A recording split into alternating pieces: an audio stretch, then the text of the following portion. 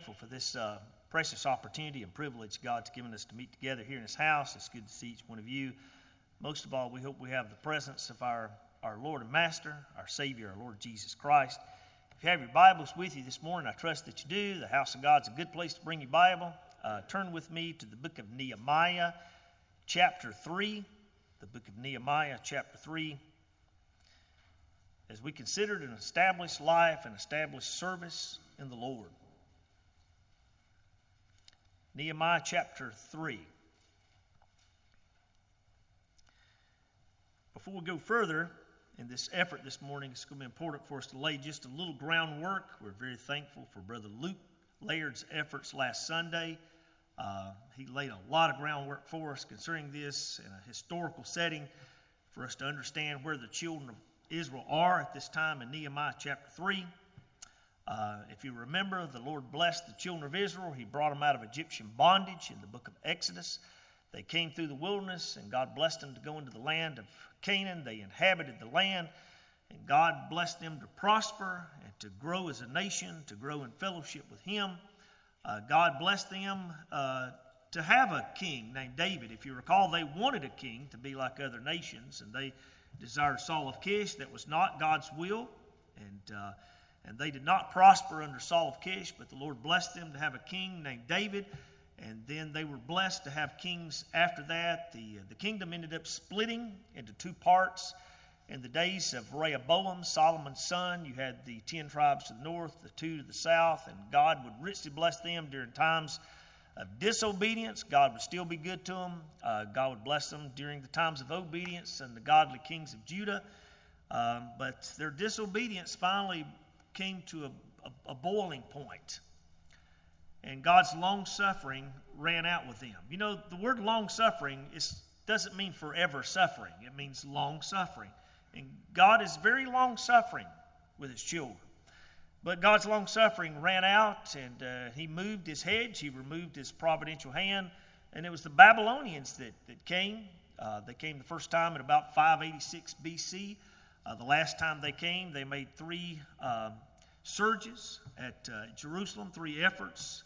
And the last time they came was in about 606 B.C., and the entire city was destroyed. It was demolished, and they spent 70 years in Babylonian captivity. Here they were separated from the land that God had given them, from the goodness that they had enjoyed. And it was because of their sin. It wasn't because God was a mean God. No, God is good. He's good to all His children. He's full of grace and full of mercy. It's because of their sin. Their sin found them out. And during those 70 years of Babylonian captivity, they were oppressed. They were slaves. They were bondmen to the nation of Babylon. But there was a time when God's anger was appeased. And it was prophesied even in the book of Jeremiah that would only be 70 years that the land rested, which I'm amazed at that there in the last chapter of 2 Chronicles, that the land kept Sabbath the entire time they were in Babylonian captivity. You know, if we really consider the children of Israel, they were to give one day out of the week to the Lord to rest, and they were to give 1 year out of every 7 years to rest, let the land rest, but they failed to do as God commanded. So God said, look, if you're not going to give it to me, I'm going to take it. And God took it, which teaches us we really can never outsmart the Lord. God is greater, wiser, and better than all of us. And they stayed in that captivity for 70 years. The time come to an end when God's anger was appeased, and they could return. They could return to Jerusalem. They could return to the land. And it was God that stirred up the heart of a Medo-Persian named Cyrus to give to the children of Israel, to assist them in their rebuilding of the house of God that was in the book of Ezra, and rebuilding the walls that surrounded Jerusalem, which we read about here in the book of Nehemiah. They came back, and when they came back, if you recall, in Nehemiah chapter 1 and 2, when Nehemiah comes back, I mean, there's so much rubble, there's so much destruction. I mean, his horse couldn't even pass through. I mean, can you imagine coming to a place and there's just so much destruction that the horse you're riding on can't even pass through? And when he saw that, I mean, I'm sure he was reminded of their lives, and how their lives were nothing but destruction because of their sin and because of their disobedience and because of them turning away from God and God's Word. And he gathers the people together. They pray. They ask for God's blessings, and they start laboring to rebuild the house of God and the walls of Jerusalem. And as they built these walls, they could meditate and think about their own lives and their own families and their own service to the Lord. How because of their sin and their turning away from God, it was nothing but rubble and destruction. But now they return to the walls, and they can meditate on this work they were doing and this fellowship they have with God. And they can see how their families are beginning to be reconstructed as what family should be. The house of God is being reconstructed in their lives. Their spiritual fellowship with God is being reconstructed, and even their personal life as disciples of God. They can see how they're being built up and established again. And as I look at these walls and these gates, which there are 10 gates to the walls of Jerusalem, I can see how they correlate and remind me of things that we, the children of God, will have to be established in if we're to have an established personal life here in this world and our fellowship with the Lord. Even our homes as mothers and fathers and children have an established life here in this world. And as a church, these 10 gates, I think, teach us a lot about we will have to be established in, things that are necessary for us to be established in if we were to have a consecrated life here in this troubled world of tribulation. Now, as we consider these gates to these walls, I'm going to show you the verses that these gates are in. If you'll notice in verse 1, we read about the sheep gate that was being rebuilt there in the walls. Verse 2 and 3, you read about the fish gate. Notice in verse 3, but the fish gate. Verse 6 is the old gate. Verse 13, we read about the valley gate that's on the walls of Jerusalem. Verse 14, the dung gate. Verse 15 is the fountain gate. Verse 26 was the water gate. Verse 28 was the horse gate. Verse 29, you read about the east gate. And then in verse 31, you read about this gate that's called Mifkad. And I hope the Lord bless us for us to all know what Mifkad means. And then in verse 32, we come right back to the sheep gate. Now, if we were looking at these walls, this wall, and these gates, and we were looking from above, and we had a compass, north, south, east, and west, they would kind of be like this. You'd start up here with the sheep gate, then you'd have the fish gate, the old gate, the valley gate. The dung gate would be down here at the far south, and you'd have the fountain gate. You'd come to the water gate, the horse gate, the east gate, and you'd come to Mifkad, and you'd come right back to the sheep gate. And you may be saying, Brother Ronnie, how did you know that? I really can't go through how I know that, but I know that's the way they're situated on those walls. And here in this 3rd chapter of the book of Nehemiah, even the way they're brought to our attention has a lot to do with what we should be focused on if we're to have an established life, an established household, even an established church. And as they rebuild these walls, let's consider these gates and what they mean to us as servants of the Lord in the year 2021, and having that established life, and having established households, families, and having an established church as we go forward in our service to the Lord. Do you believe it's God's will for us to have an established life in Him? Yes, it is. It is God's will for us to have our house, our personal life, built on a rock that we could withstand the storms when they come. You know, there was a tropical storm came through last night, and I was glad my house was strong enough and the trees in my yard strong enough to withstand the storm. You know, every time I think about the storms of life coming through, I think about the 3 little pigs. Do you remember the 3 little pigs? One little pig built his house, out of straw and other sticks. The other is brick. And, that brick house, it stood. It was a strong house. We should be like that one pig in the storms of life. Let's be wise enough that our house should be established, because the storms of life, it's not if they will come. They will come. You will have trouble in your personal life. You're going to have trouble in your household. You're going to have trouble in the church, and things bother you and trouble the church and trouble us as children of God. But how are we established to be able to withstand, to be standing when the storm is over. You know, the Apostle Paul said in Romans chapter 1 and verse 11 that he longed to come unto the church at Rome. For what reason? That to this end, that they would be established. The Apostle Paul desired to come to them, to teach them the Word of God, that they'd be instructed and nourished in the Word of God so they'd be strong and be established to be able to withstand all the false teachers and the troubles that this world could throw at them. You know, the church at Colossae, the Colossian brothers and sisters, they faced a lot of troubles. They faced the troubles from the Judaizers. They faced troubles from the Grecian philosophers and all the Roman paganists. They faced those troubles, and you can read that through those 4 chapters of the book of Colossians. But the Apostle Paul in Colossians chapter 2 and verse 7, he desired they'd be rooted and built up in him to this end that they may be established in the Lord to be able to withstand those troubles. I don't know if you remember the text there in Psalms chapter 51 and verse 18. You know, Psalms 51 is David when he turns to the Lord after he's sinned and he's repenting to the Lord. He knows, I've sinned against God. My life is in rubbles. I'm crumbling. And he uses these words. He said, do thou in thy good pleasure and design, build thou the walls of Jerusalem. That's an amazing text in Psalms 51 verse 18. Would you agree? I mean, it's David praying to the Lord, asking the Lord for forgiveness, asking the Lord to restore him to his fellowship. And yet that verse is right there in the end of that. Do thou in thy good pleasure unto Zion, build thou the walls to Jerusalem. David understood how his personal life would have an effect on the entire city.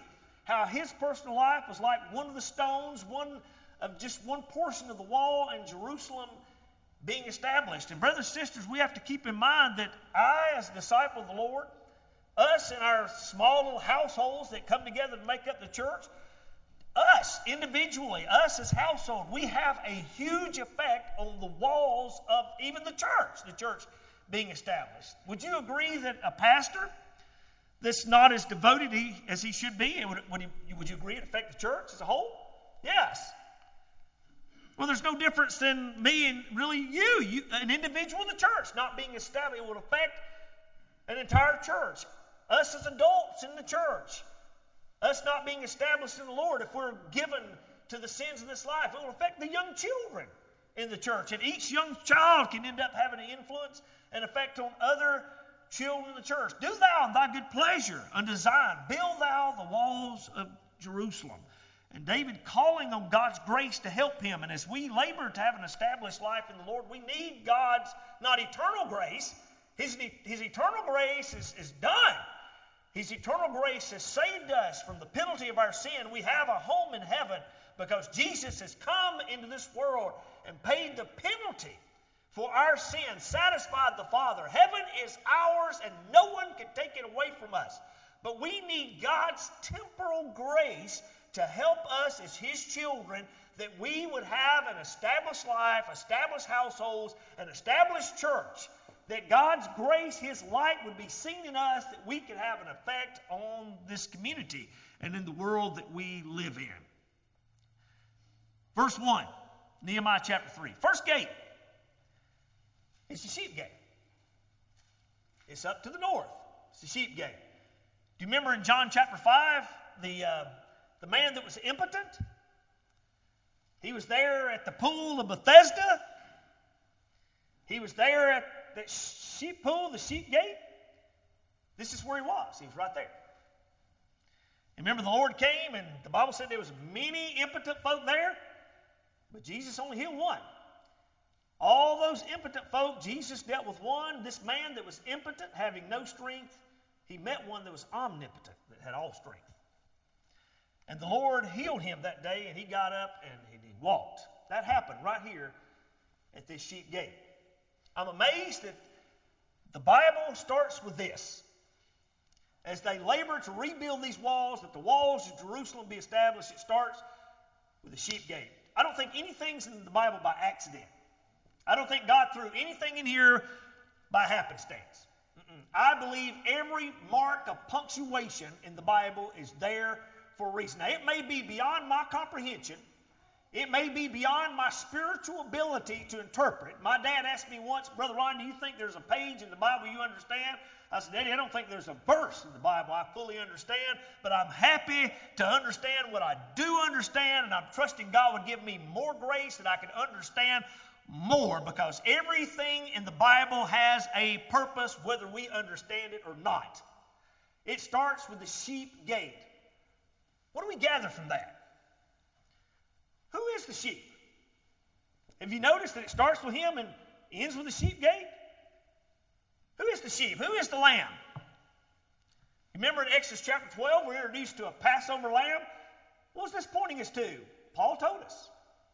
1 Corinthians chapter 5 and verse 7, Christ our Passover. He is the Lamb of God. He is the sheep. He's the one that made us his sheep.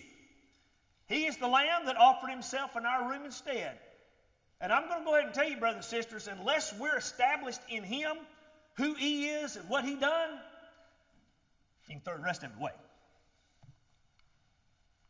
We must be established in who Jesus is and what he did. Otherwise, we will not be established on the right track on anything else. When we build a house, you start with a roof, right? I tell you what we do. We just get some sticks, we put up some sheathing, we nail some shingles on. And, later we'll start thinking about putting on some brick, and maybe then finally at the last we'll pour some footers, right? No, that's not what we do. No, we start with the footers. We start with the foundation.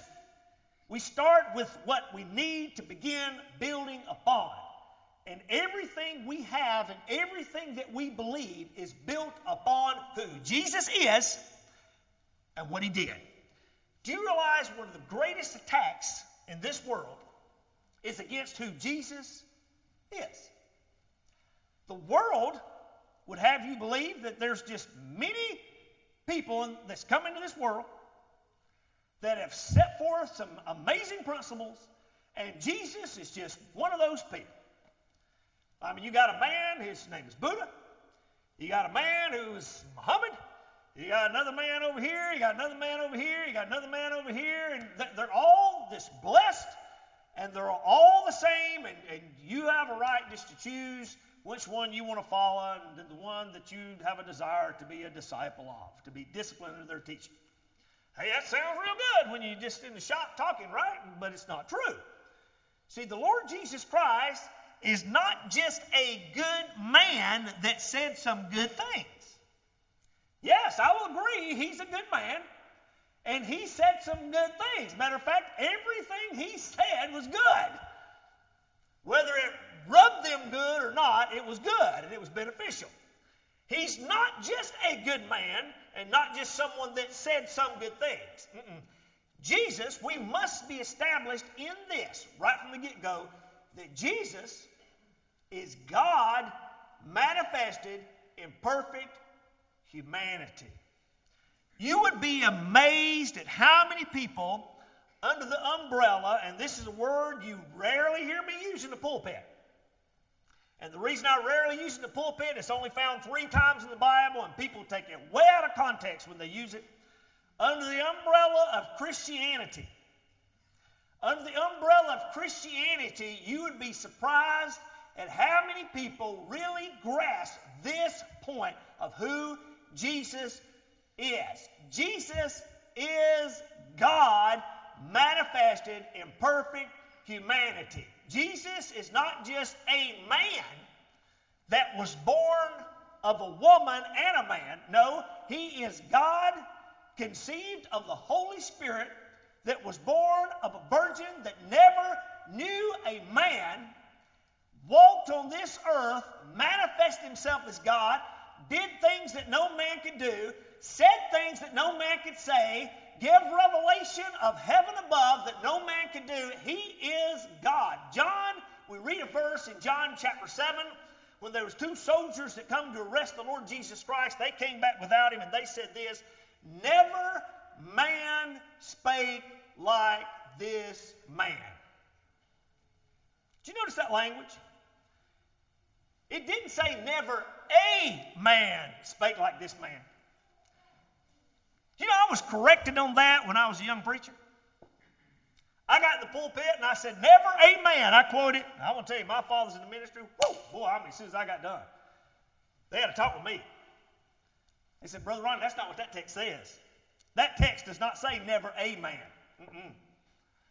You can have a man say things that another man never said. You could say never amen. It doesn't say never amen. Mm-mm. And I had someone ask me, well, what does it say in the Greek? It says the same in the Greek as it does in English. I've read it. Never man spake like this man.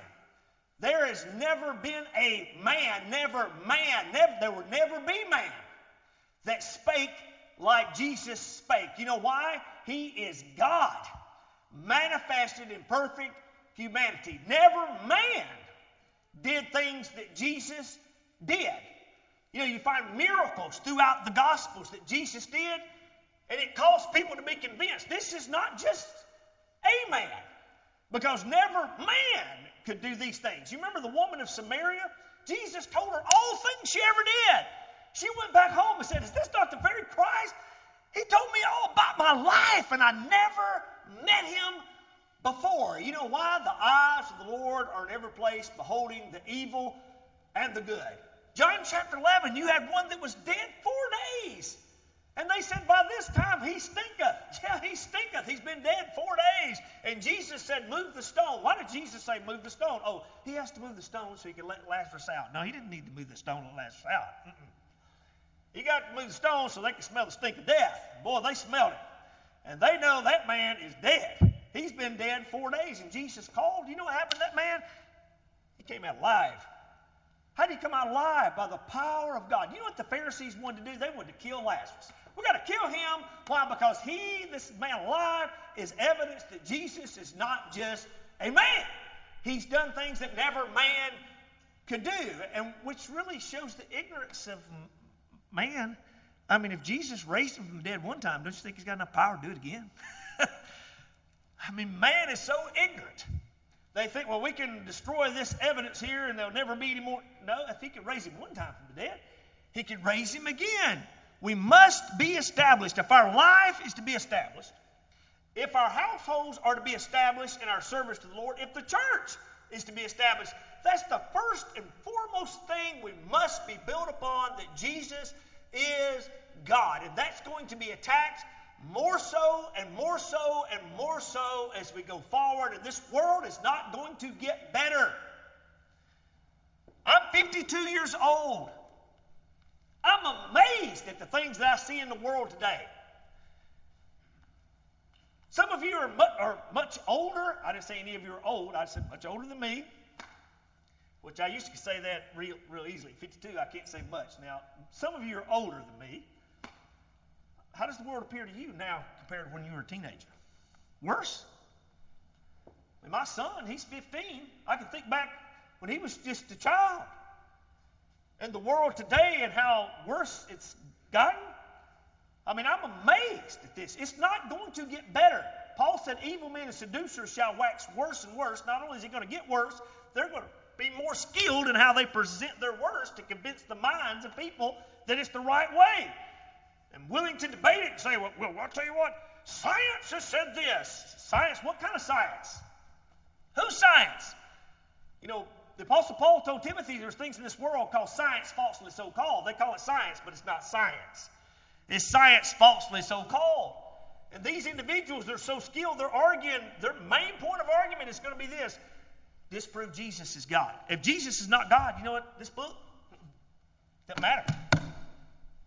Doesn't matter. The church doesn't matter. Jesus is not God. You lose it all if we lose this point that Jesus is God. I can tell you something else. We lose a lot if we don't hold on to what Jesus did.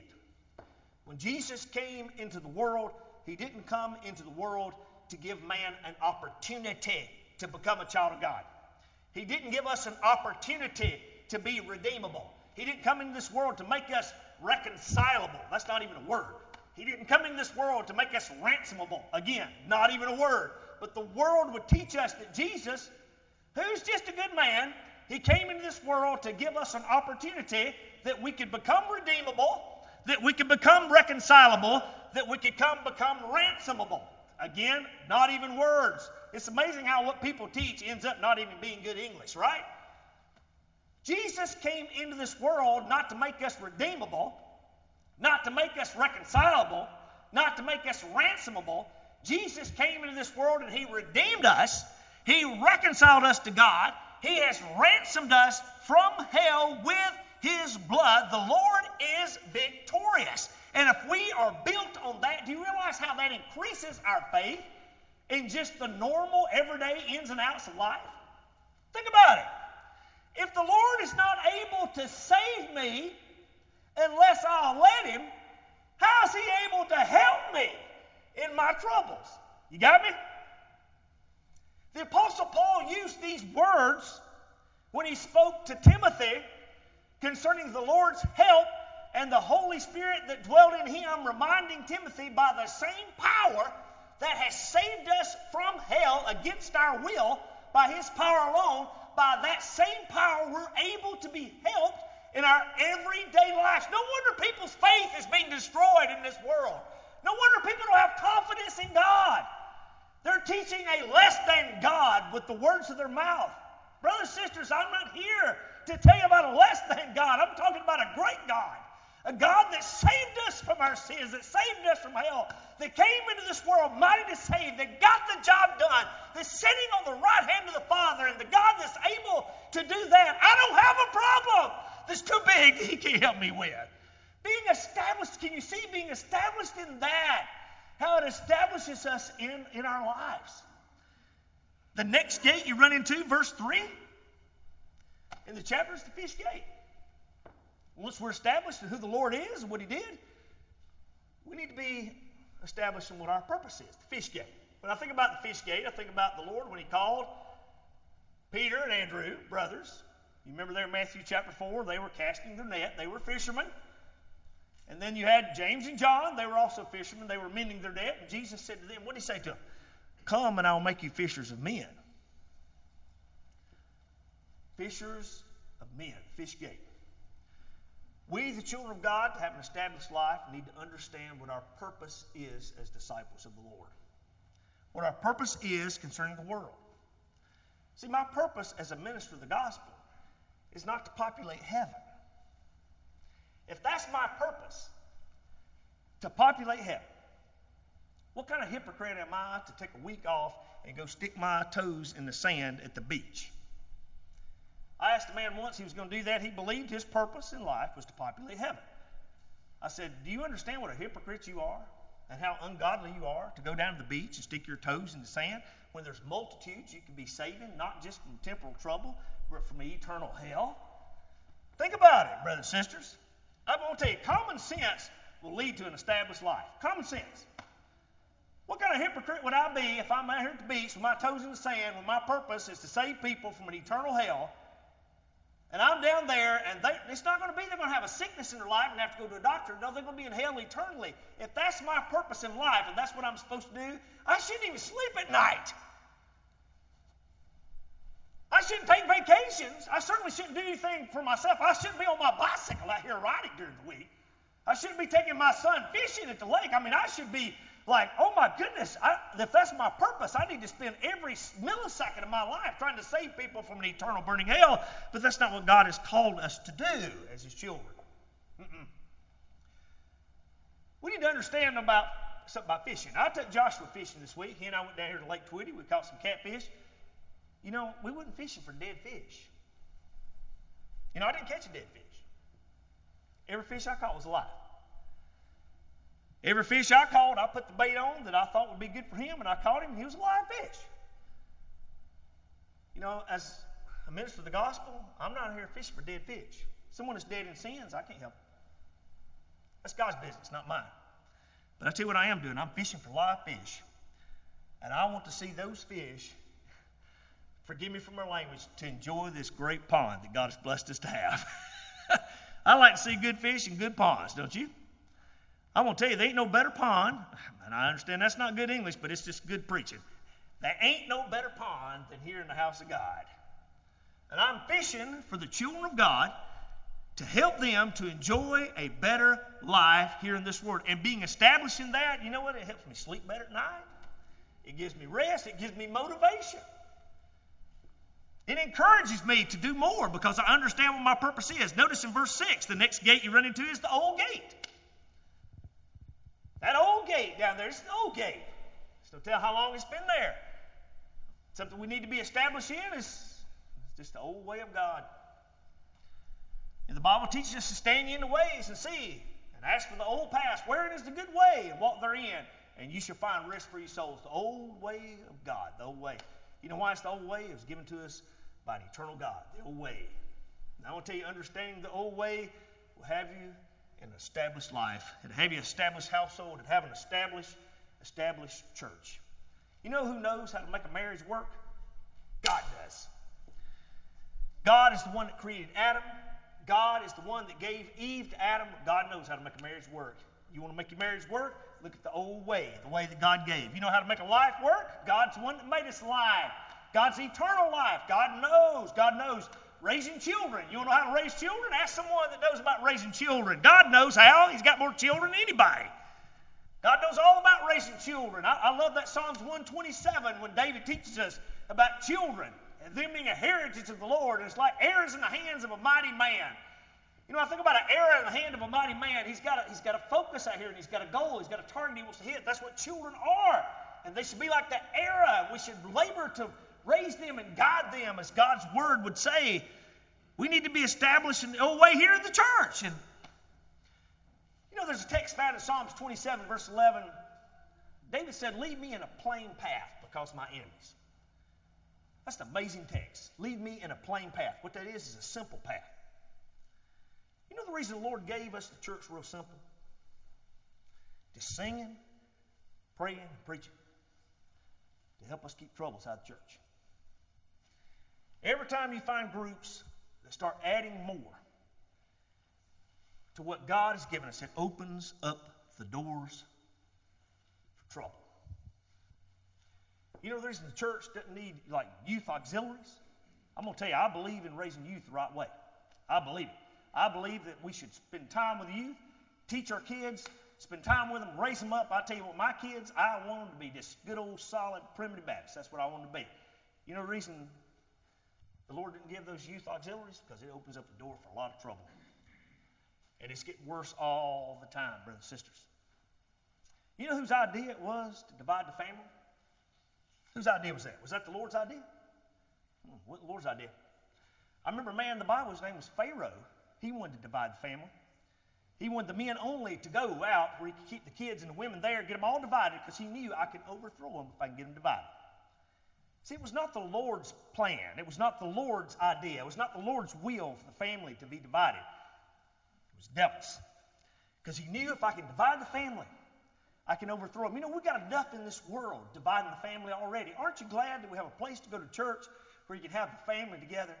I told someone a few weeks ago, they came into the church house. It was a man and his wife and had his kids. I said, there's nothing more beautiful for me to see in the house of God than a man and his wife coming in the back door with his kids, and the man and his wife being concerned about their children enough to consider what's being taught to them at the house of God. We got enough dividing us already.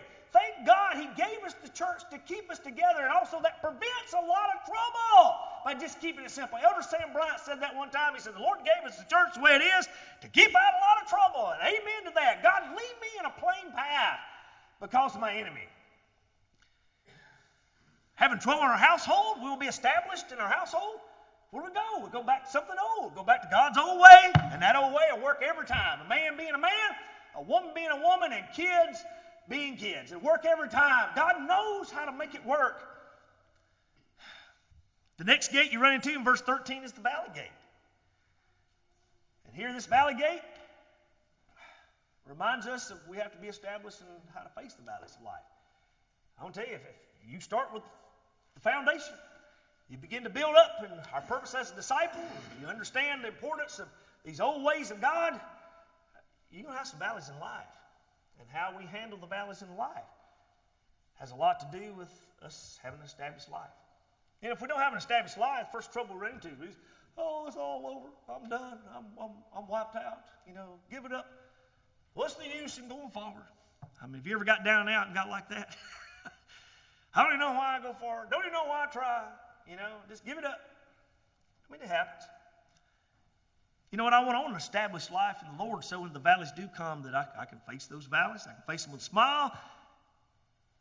I remember years ago, I had a buddy of mine, he wanted me to go to Six Flags with him. We was in school at Lanier Tech. Now, I went to Six Flags when I was little, but Mama didn't let me ride on all those rides. So here I was at Lanier Tech, and he said, hey, let's go down here to Six Flags. It's been a long time since I've been on a roller coaster. And I'm going to tell you, whew, that was a wake-up call for me. Those ups and downs. But I learned, that down is coming, and I can set up myself in a better way for that down to be able to handle it to get back up on that next hill. And it didn't take me too long. I learned, how to get myself ready for it. Being established in the Lord to get us ready for the valleys of life and the troubles of life. So when the storms do come, we can face those storms with strength. Verse 14, the next gate we run into is the dung gate. And I'm going to tell you, this is something we need to be established. We're in the south part of the walls now. We need to be established in this, what the world is really worth. What the world is really worth is nothing but a dunghill. And when I say the world, I'm not talking about the planet that God made. I'm talking about the worldly opinion, ungodly opinions that exist in this world is nothing but dung. I've come to a place in my life, people's opinion in the world just doesn't matter to me anymore. Somebody came to me and said, that old church you're going to over there, Brother Ronnie, I don't know how it's going to go on like it is. I says, all right, I heard a story one time about a man in Mississippi. He couldn't stand the Primitive Baptists. He had some kind of grudge in his heart against them. They said he got up and preached a funeral one time, and he said, I'm looking forward to the day that I can preach the last funeral of the last Primitive Baptist in Mississippi. He said that. I can tell you the guy's name that said it. You know what happened? He died. And there's 2 Primitive Baptist preachers preached his funeral. That's what happened. See, that man's opinion shouldn't mean nothing. Some people are like, oh my goodness. You know what he said about it? It doesn't matter. What matters is us being close to the Lord and following the Lord. And we finally come to this conclusion, this world is nothing but dunghill. It's all right. This world stinks. You remember I preached a couple of weeks ago about the world stinking? This world stinks. Its opinion stinks. Its ideas stinks. You know what doesn't stink? The incense of the Lord. That doesn't stink. It's always sweet and it's always good.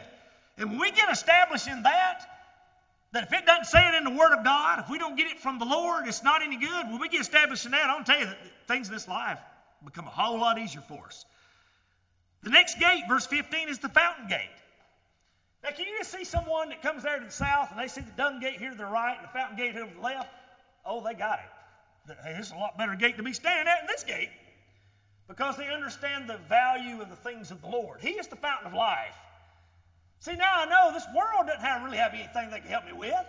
I don't really need the world's opinion. I don't need the world's help. The Bible says, love not the world. Don't be the friend of the world. Don't be conformed to the world. But I look over here and I see this fountain gate. This is what I need to be established in my fellowship with the Lord. And this fountain gate is where I would like to spend more time and be established in where I can find my strength in life. The next gate, verse 26, is the water gate. And notice that water gate didn't need any repair. It was fine. That water gate reminds me of the water of the Word. And let's be established in God's Word being perfect. God's Word being without flaw. God's Word being that He's preserved for us as English-speaking people, the King James Bible. It's also being under attack. Don't you think we need to be established on what the Bible is and who it was given to and what it's for? Next gate, verse 28, is the horse gate. Horse is an emblem of strength in the Bible.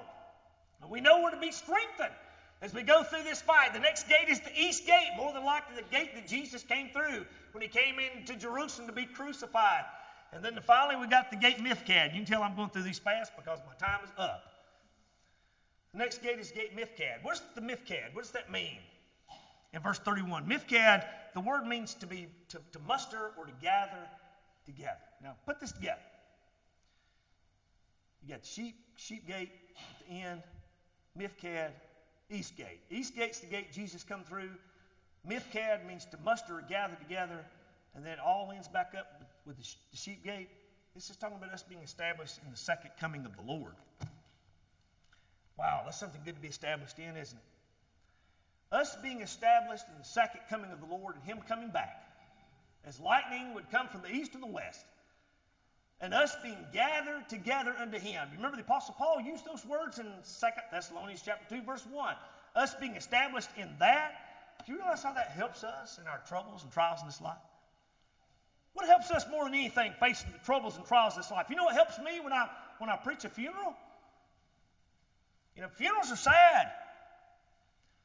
I'm glad to do whatever any family would want me to do for them, but I get sad at funerals. I'm looking forward to the last funeral that I'm asked to preach. You know when that'll be? Either when I die or when the Lord comes back. You know who's going to put the funeral companies out of business? The Lord. He's going to put them out of business when he comes back. And you know, when he comes back, we're all going to be happy. We're all going to be satisfied. It's going to be joyous of us all being together in heaven in this wonderful and beautiful place forever and ever. And him coming back not to bring us back to this earth, but to take us home to that place that he built for us from the foundation of the world. And when I think about that and us being together, wow, does that help me in being established to face the troubles of this life? You know what? No matter what trouble I have, I know it's just temporary. It's just a little while.